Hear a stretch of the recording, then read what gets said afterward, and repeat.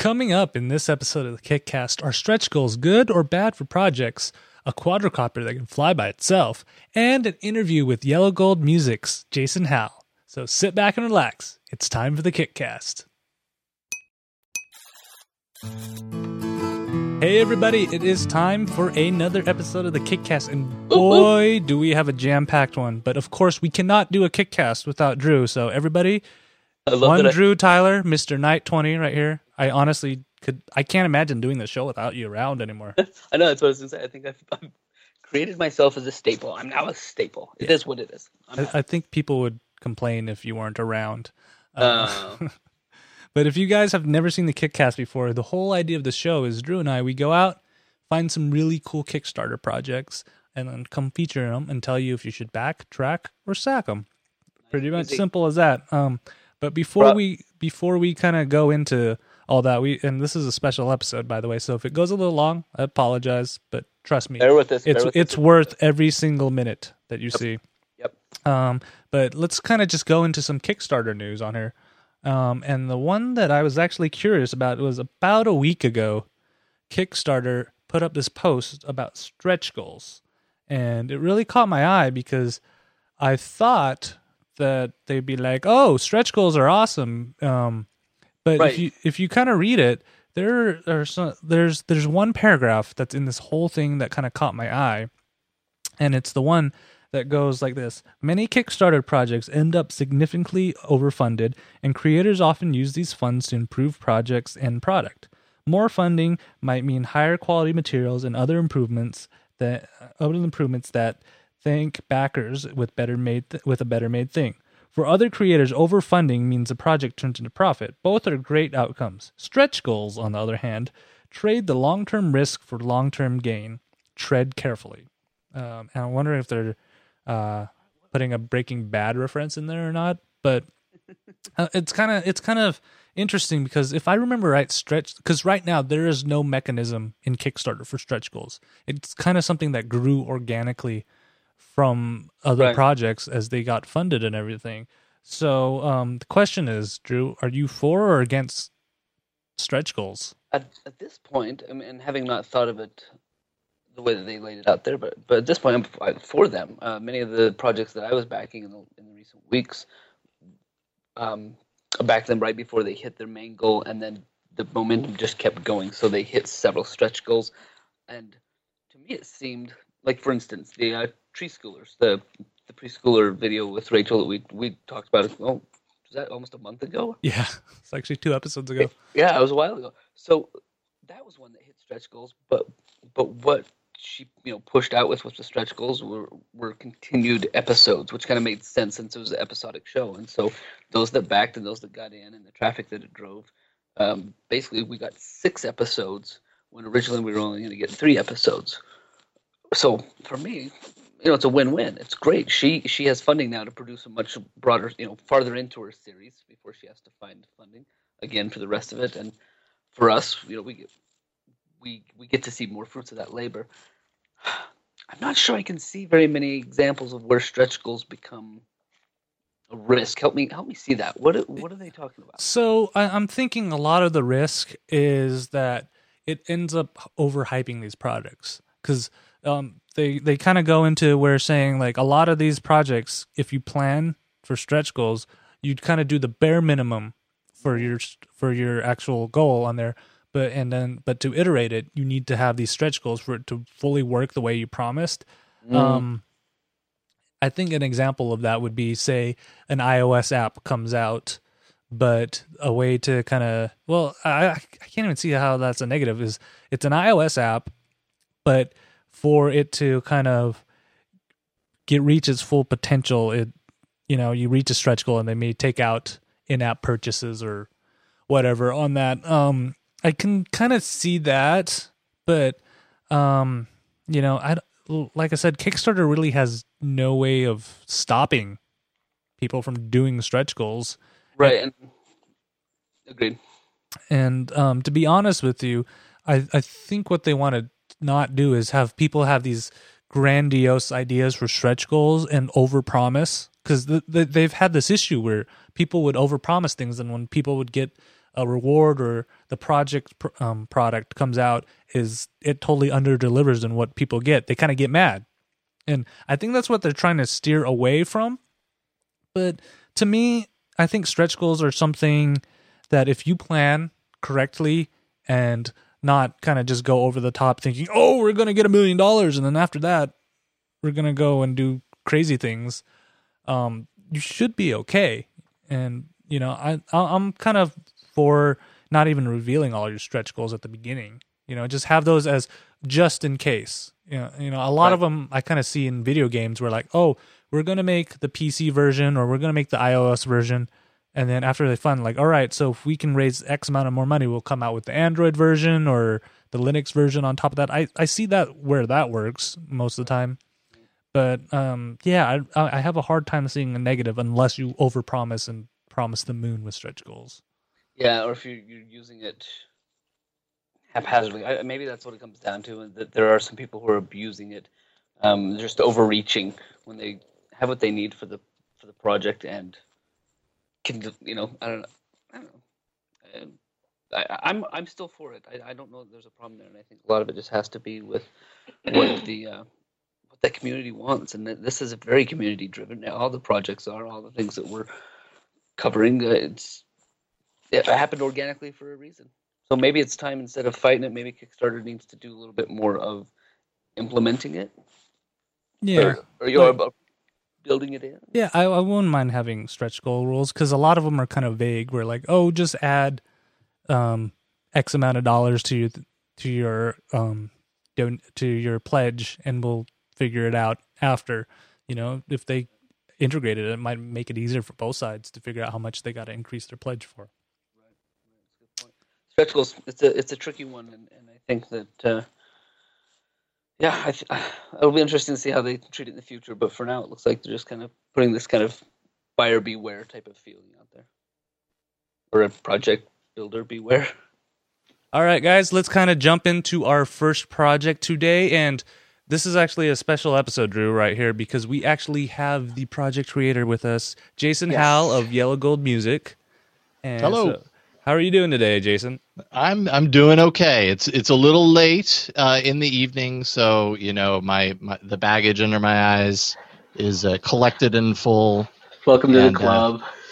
Oh boy, having kids, it's exhausting, but I'm stoked to be here. Thank you so much for inviting me on the show. Welcome. Both of you guys are kind of scaring me to ever have kids, even though both of you guys have like cute kids. But the joy that's in the kids. Yes, we're sharing the joy and the fear. Okay, so try to go hand in hand. Jason, do you want to kind of explain to people at home what Yellowgold Music is and what your project is kind of entails? Yeah, absolutely. I'd be delighted to do that. So Yellowgold is kind of the name of my solo project, or one of my solo music projects. I've written music for close to 25 years now, just in various bands, some punk rock. I've DJ'd, I've done electronic music. The constant over all that time has been a band, if you want to call it that, a moniker, maybe that's a better word, called Yellowgold, which, back about 25 years ago, a friend of mine, when I lived in Boise, Idaho, a friend of mine and I would just we made fake bands when we were learning how to record. We both had the same 4-track multi-track tape recorder, and we just kind of made our own like fake bands and created music with those bands and releases and all this stuff.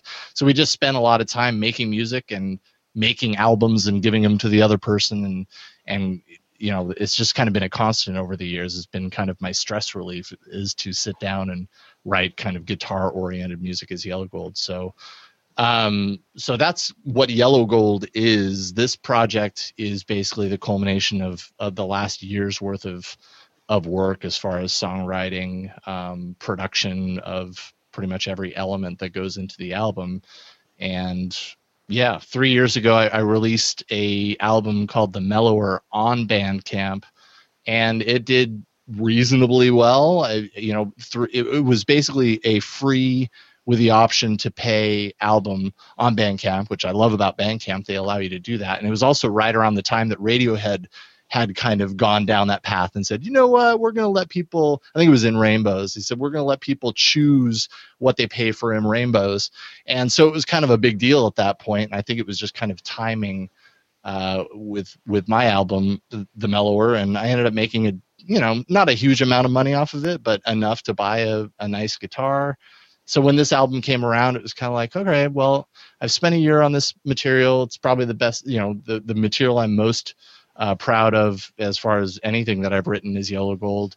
I would love to get it mastered. And through my research, realized that Kickstarter is a big, is really behind kind of obviously the creative aspect of things. I knew and was very familiar with Kickstarter, but I didn't think of it as a way of kind of generating interest around a music project before that. And so I was like, all right, well, I guess I'll put it on Kickstarter and see if the people that might put their money into the album once it's released might want to do it ahead of time, enabling me to get it mastered, make it sound good for when they do get it later. So that's kind of what it's all about. Yeah, and I love it because I think you're a great example of having a Kickstarter that you've actually already had everything set up and you just wanted to take it to the next level. A lot of people kind of think Kickstarter is a great place for original ideas, but I also think it's a great place to kind of give people that just little butt nudge to get them over that final hump to take their product up to the next level. And but the one thing I think everybody that shares on the site is this passion for whatever they're doing and this kind of drive that they want to kind of get it out there to show the world. And I love it. And then I even love how you had a disclaimer in your Kickstarter project saying if this gets funded or not, you're still going to be putting it out on Bandcamp, but this can actually come out as a little bit more polished, giving it into the hands of a master. And then right now you're actually almost double funded right there. Actually, you are double funded. Yeah, more than double funded at this point. Point, honestly, I mean, it's weird for me to even say that. I never in a million years expected to be double funded. I hardly expected to be funded. I actually thought that when I put the goal at $4,000, I honestly thought that it was going to be very hard to meet that. But I thought that was realistic as far as the levels that that we figured out. As far as what people get. I mean, so much goes into planning these Kickstarters, right? And I can only look at it from a music perspective, but taking mine, for example, the album's already written. It's going to be released no matter what. What do I want? Why did I do this? Oh, I want to get my album mastered, make it sound really good. In order to do that, there's all these other things that kind of have to come along with it, right? I couldn't just post a Kickstarter and say, give me money and it'll get mastered and then you'll download it. Like maybe that would have been enough, but it's certainly not exciting. So it's like, all right, so what are some things that people would want if they did that? The obvious choice is a CD version because a lot of people still want that physical, tangible copy. Well, CDs cost money and they cost, time and design work for the artwork and everything. So it definitely adds a layer of complexity to the whole thing. So finding an amount that makes that fair. Printed artwork. Scott Johnson, who I'm thrilled to have involved in the project, he kind of did a take on the artwork for the album, and that'll be printed, and eventually we kind of put out a t-shirt option for that artwork as well. Just figuring out all these different things that kind of make it enticing. Sure, the mastering costs a certain amount, but then you've got all this other stuff that is the kind of the gravy for everyone that might decide to buy into it.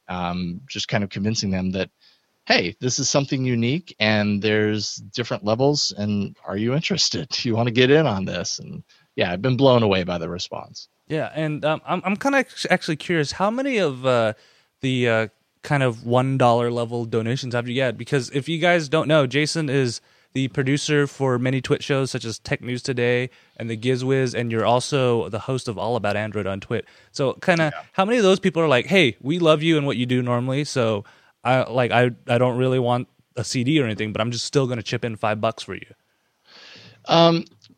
That's a really good question. I'm actually kind of logging in just to kind of see if maybe I can see a little bit of that right now. Might give me a second to get there, but I'd say there were a decent amount of people that are buying into the base level, and the base level that I have is $5, and it's essentially Thanks for your support.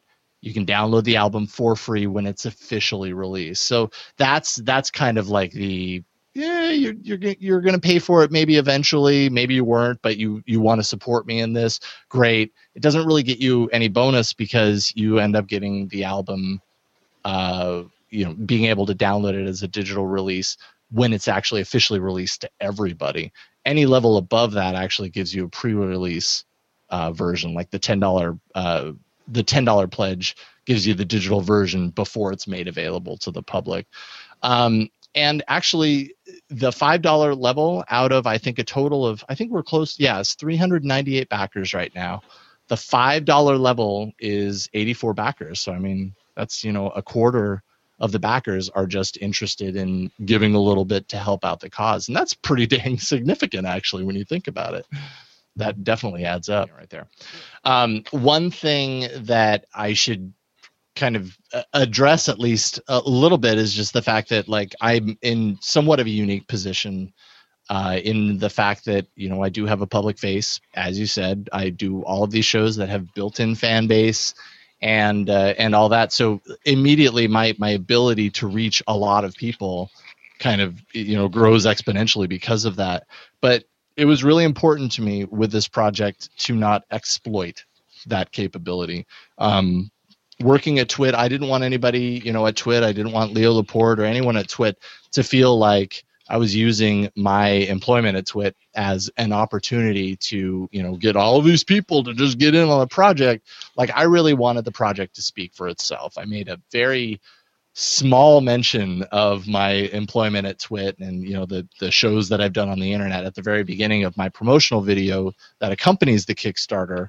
And I'm sure I mentioned it very briefly in the write-up. I can't remember exactly what I wrote here. Yeah, I mentioned it at the very top, like, I produce shows for Twit. That's it. Out of the way. I'm just a guy writing music. I really wanted the project to speak for itself.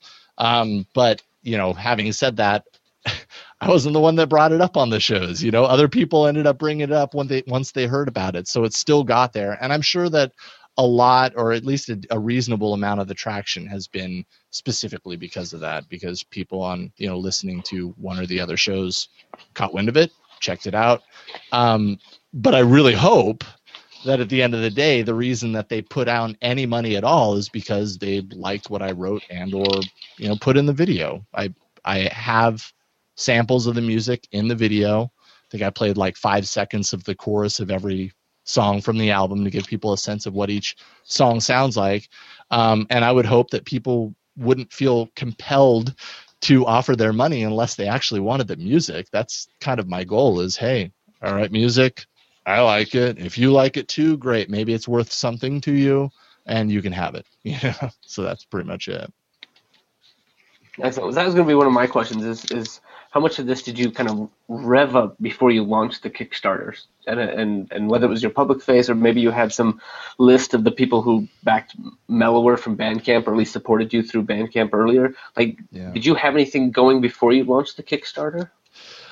Not really. I knew that the Mellowware did decent on Bandcamp, and numbers wise, nowhere near this, by the way. Right, even in the first 48 hours, it like eclipsed anything it did on Bandcamp. But no, I didn't really at all. I just kind of, and honestly, like the conceptualizing, am I going to do a Kickstarter project for this? Really happened very quickly before launch. I kind of mentioned it to one of the guys that I work with and produce for, Tom Merritt, that I was doing this, and he gave me a few pointers because he's been very successful with a few Kickstarter projects. And it was just, for me, it was like, I have this idea to do this thing. What do you think? And it just kind of blossomed and blew up from there. I've been working with, I guess he's known as Sales Geek, but I know him as David Michael, who, is kind of in the sales aspect of things. And he's been really good at getting my mind working as far as like, promoting a Kickstarter from the inside. Like, I've created the content. I had an idea of what some of the awards would be. He's been really helpful in just kind of pointing out, like, this might be a better way to roll it out. Like maybe you start with this and then you go with this, and hey, how about in the middle we go with this, and it kind of builds this anticipation. And I think with Kickstarter, that's what it's all about. You have to have something that people get excited about, but you kind of have to keep that momentum, right? Like you've got 30 days, at least in the case of this project, you have 30 days to keep people excited about it. If they stop being excited about it, I don't know, maybe they start realizing that they could spend that money on something else and they pull out of it or whatever. You know, you want to keep them engaged with it. So figuring out kind of the strategy for how you roll that out is key. But I really didn't have a plan going into it. I was very, very kind of clueless as far as how you do a Kickstarter. I was just like, I just have this music and I want people to be able to get to it and for me to get my album mastered. How do I do that? And yeah, just kind of built from there. Yeah, I love it. And Sales Geek, he's actually the one who, because I'm like, there's no way I could ever get Jason Howell on this show right here. And he sends me an email. It's like, hey, do you know who Jason Howell is? He's doing a Kickstarter project. And, you know, I bet you'd love to talk to you guys. I'm like, oh, and I kind of pounced on that. So, like, and the funny thing is, like, he's been behind a lot of the Frog Pants kind of Kickstarter projects. And they have actually a lot over there. So he has a great experience. And, that's the one thing that I remember a lot from Tom's interview that we had was like, he's like, find somebody who kind of knows how to do all this and have them help you out on there so you can kind of roll it out and everything. So we kind of mentioned it earlier, you're beyond double funding right now. So you're actually listing out stretch goals. So can you give us a little bit of insight into how you are designing these, figuring out what to put as a stretch goal? Well, stretch goal planning happened well before, well, at least before. There was no well before because it all happened so fast, but definitely happened before the Kickstarter was ever launched. You know, plan for success. I honestly did, you know, as I said earlier, did not expect that it was going to be so quick to be funded, but it was. And the thing with stretch goals that I found over the, you know, just the last couple of weeks is you kind of need to have them ready. You need to strike when the iron's hot, so to speak, right? Because like you're going to pass your goal, hopefully. And if you don't have something lined up as a stretch goal immediately, you know, the fire can kind of fizzle a little bit on your project. People are like, oh, well, you hit your goal, so you have what you need, right? Like, you don't need us anymore, right? We'll just go get a drink or something. So planning the stretch goals before you launch the project, at least a few of them, at least get a couple on paper and figure them out, what I think is really important. And if I do this again, I'd absolutely repeat that process. But for me, it was like, okay, so what do I have that's related to this project? I've finished this album. I know that the project itself is about this album and mastering it and getting it printed to CD and all that. What else do I have? Like, if that's funded, what else can I offer that has anything to do with this? Because I mean, it would be weird for me to offer up something that has nothing to do with my music as a stretch goal, right? Like, I don't know, I'll make you a burrito. Like, that probably wouldn't go over so well. Although maybe people want me to make them a burrito because I might make a really good one. I'd take that level any day to get a burrito. No, you shouldn't, because I don't think I make a very good burrito. The best thing I do is I put tortilla chips inside, give it a little crunch. Anyways, that's neither here or there. So it was like, okay, so what do I have music-wise? My first stretch goal ended up being an old EP, you know, self-released, and by self-released I mean released only to me and my wife.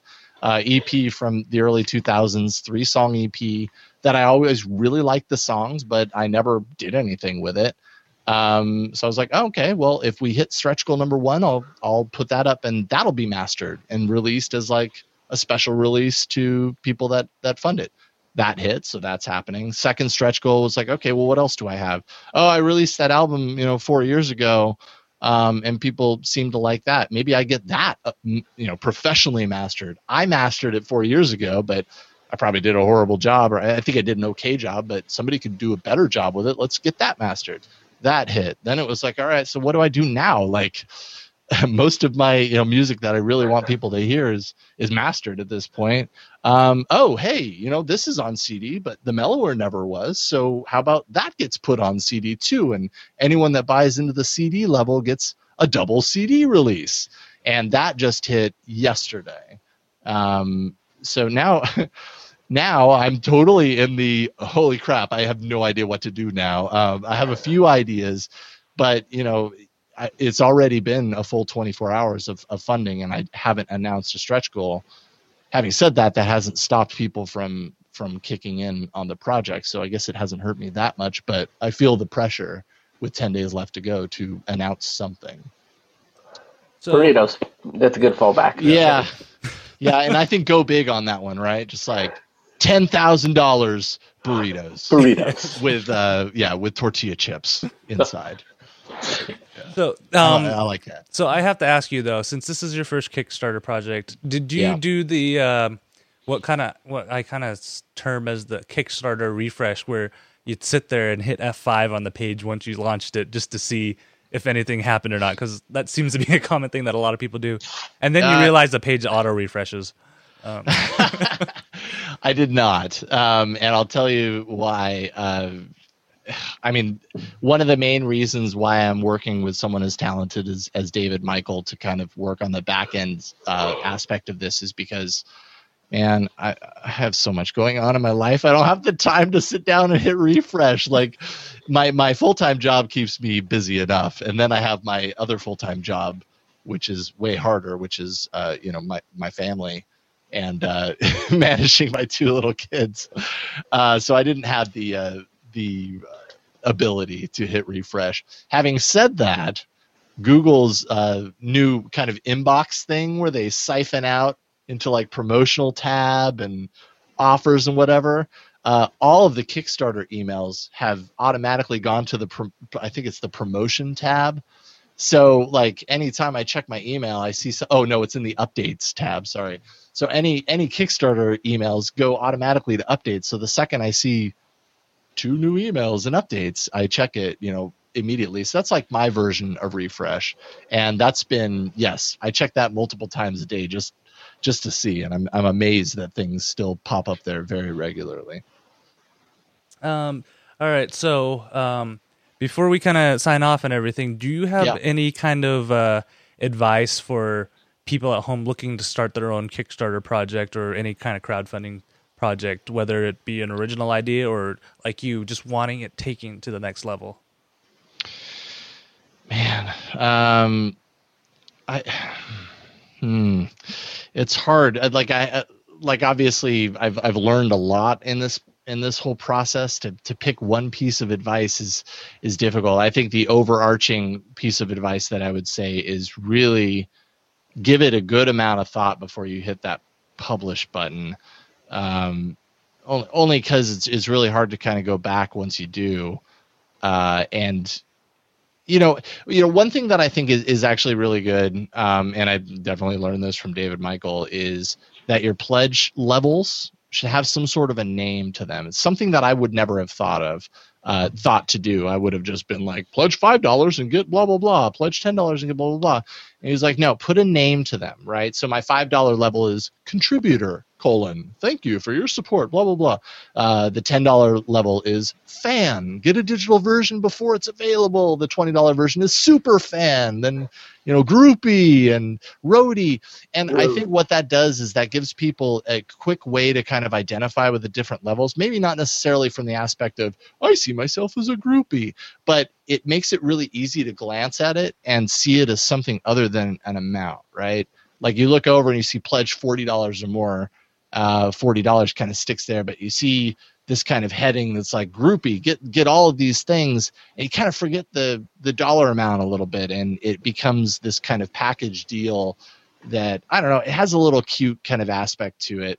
I thought that was pretty smart. And once he pointed that out to me and I started looking at a lot of other Kickstarters, I noticed that more and more. It might be something that you don't think to do, and it certainly takes a little bit of thought around what you name them. It's like, half of these don't really make any sense, the ones that I picked, but they make sense in a theme, not necessarily that the $200 level is actually a pupil, but it made sense, in like this overarching theme of all the different levels that I designed in advance.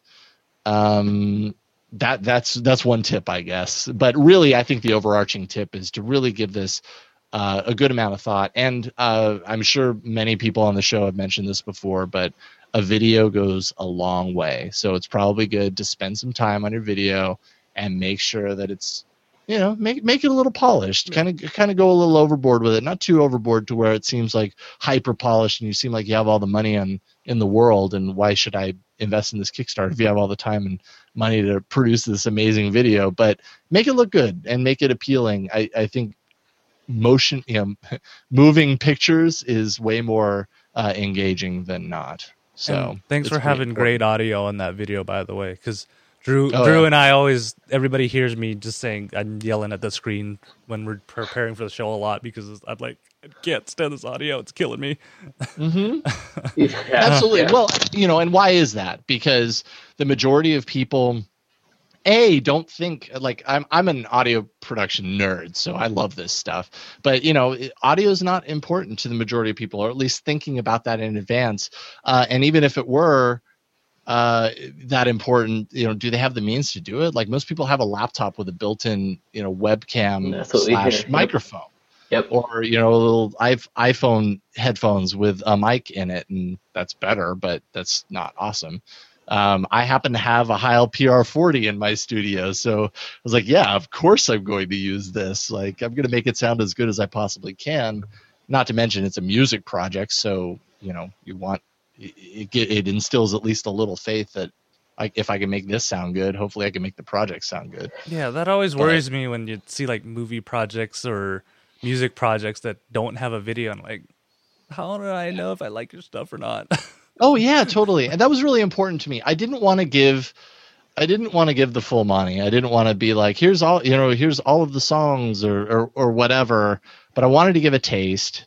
So I ended up opting for like, here's part of the chorus of each of the 9 songs. I figured the chorus is the most exciting part of the song generally.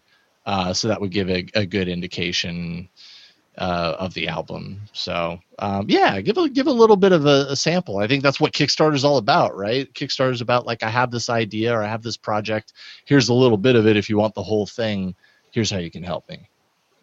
All right, Drew, do you have any more questions for Jason before we kind of wrap this up? I've got plenty, but we got to wrap this up. So I will just say I enjoyed going to Bandcamp and listening to that first album. I'm looking forward to this one. Awesome. I love the video, love the project, and looking forward to see some more stretch goals. Right. Yeah, I'm looking forward to that too. I have to pick. Hopefully tomorrow being Sunday the 18th.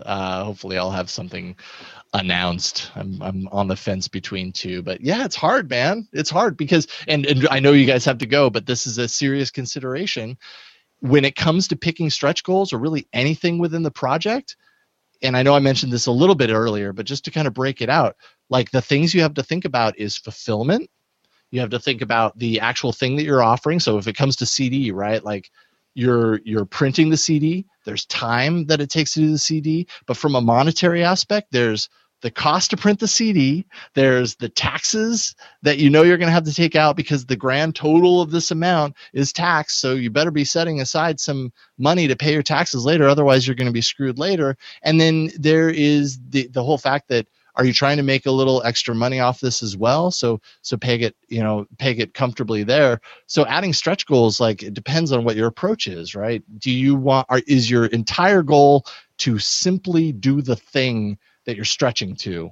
Then make sure you pick that amount well. And, because once you set it in stone, you're kind of locked, right? If your goal is to do that and then make a little bit of extra money as well, pick it as well. But it takes a lot of research. And maybe that should have been my advice from earlier. There we go. Very good advice. Very good advice. Thank you so much, Jason. All right. Yeah, so it's Yellowgold Music, or search for Jason Howell on Kickstarter over there, or even go visit yellowgoldmusic.com, which you actually even run a blog that kind of has little articles on how to produce music or write music and put it all together too, which I love. That's actually how I found out about the project before Dave even emailed me about it. And I'm like, awesome. oh yeah, this is awesome. on here. Yeah, I haven't updated it as much since our youngest daughter was born 3.5 months ago. In fact, hardly at all. But I plan on getting back to it at some point when I have more spare time. So again, Jason, thank you for being on the show. Yes, I love thank it. And you guys at home probably can already guess, because normally we tell people to back, track, or sack. This is a definite back for me. I've already backed it, and I'm just Oh, like right on. rooting on for you to see what else you come up with. Well, thanks, man. I really appreciate it. It's been a lot of fun. It's been a crazy experience, and this just heightens it even more being on your show. Thanks for inviting me on. No Thanks a problem. lot, man. All right, thanks. All right, guys. So again, thanks to Jason Howell for stopping by and doing an interview. We kind of Very recorded cool. that earlier. That's why Drew and I are wearing different clothes. But I love that interview. So before we kind of head off from there, we'll finish off with one project today. So we only got one project today, other than Yellowgold music, of course. Right. And that is Speary. You better make it good. Oh, Spiri. Okay, Yep. that's good. So Speary is a quadrocopter, essentially, and it's fully autonomous, fully programmable, and it has all the sensors, so it has accelerometer, gyroscope, magnometer, pressure gauge, GPU, acoustic sensors, and, the downward camera that the AR drone has made famous, and your front-facing camera that's 720p. And what's interesting about it is right here is actually it has two processors on there. There's one that's a 1 gigahertz dual-core ARM Cortex A9 processor, and that actually runs as OS is Ubuntu Linux with robot operating system. And then there's actually another processor that's entirely dedicated for flight controls. So say what happens is if the battery runs out or something, the copter automatically knows to go land on this inductive charger, which is another cool thing, is there's an inductive charger on there. And the whole goal of Speary is to kind of almost be a quadrocopter platform where you don't have to worry about knowing how to program the robot to fly. It already knows how to do that. And you kind of can take it to the next level and make your own app. So if you want to make like a mapping program or kind of a war game program, you can just put it on top of that without worrying too much about telling it how to spin the rotors and whatnot on there. And they're developing a full programming environment for all those code geeks out there.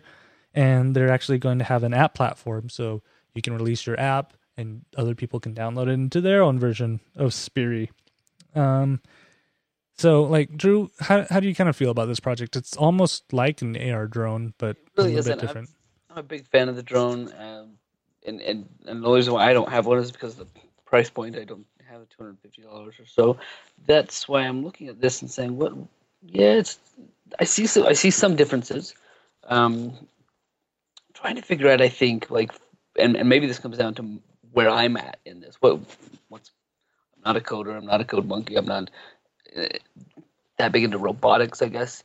So the flying would be cool. I love the cameras on the aerial flying. I think for me, it's kind of one that I'm just gonna have to watch it grow and see what they're doing with it. Gosh, I don't know if I get excited about this one. There's lots of quadrocopters out there. I've seen a lot of them for video land, where they you gotta have a flyer and then somebody else to run the camera part of it. I guess I could see, like, in their video, they have some strange, like, maybe I saw this. Don't they have some ideas for, like, how to use their flying robot? Yeah, they have some applications where I think it's to kind of monitor rooftop gardens and whatnot and figure out how to kind of take care of it on there when you don't have to be on the roof all the time. And I like the idea of this where, all right, we one of the common problems we see now is people who get all these hobbyist quadrocopters or helicopters that are programmable is they spend more time trying to figure out how to make it fly than do anything else. So we're going to kind of take that away, make it almost self-contained, and then we're going to let you have this pretty beefy processor. I mean, the 1 gigahertz Core A9, I think some phones still have that in there. And with an OS that has a large community in it that's running the robot operating system on top of Ubuntu on there. And we're going to kind of have people take it to the next level. And I also like the induction charger. But the one thing that really keeps me from getting these quadrocopters and stuff is the battery life. 15 minutes in the air. And it's really not the fault of Speary at all. It's just our battery technology is just not there to get longer than 15 minutes. And for me, if I'm tinkering with things, I know I'll be doing it for hours, and I can just see it kind of being a bane. We're like, okay, let's see how this program works, and then, oh crap, now I got to wait 15 minutes for it, another like a half hour or an hour for it to charge so I can play for 15 more minutes on there. And that's kind of what kind of stops me about it. Not a lot of satisfaction. Yeah. So I'd have to say track, just because that I love the idea of it, and I'd love to help them push it over that final hump if they need the couple extra dollars so they can fund and everything. And I think most people would like it, unless you're one of those tinfoil hat guys who don't want Skynet to come true. But this is essentially the beginning of it right here, because once you program it, it can move on its own. Maybe that's probably where I see it having its own niche and where it could live in that augmented reality or that drone world, is the fact that you don't have to worry about teaching how to fly. You could just be like, okay, I need aerial shots for a weather cam or something for a show. Send Sperry up. You don't have to worry about somebody that's going to be able to keep it in the air and not crash it. You just beam back your pictures and so I guess I could see some feasibility for that, and taking the flying out of it. You're right. Tons of people that I know that fly those copters spent 6-8 months just flying, RC copters to get up to the one where they put a camera on it. So they put a lot of time into that.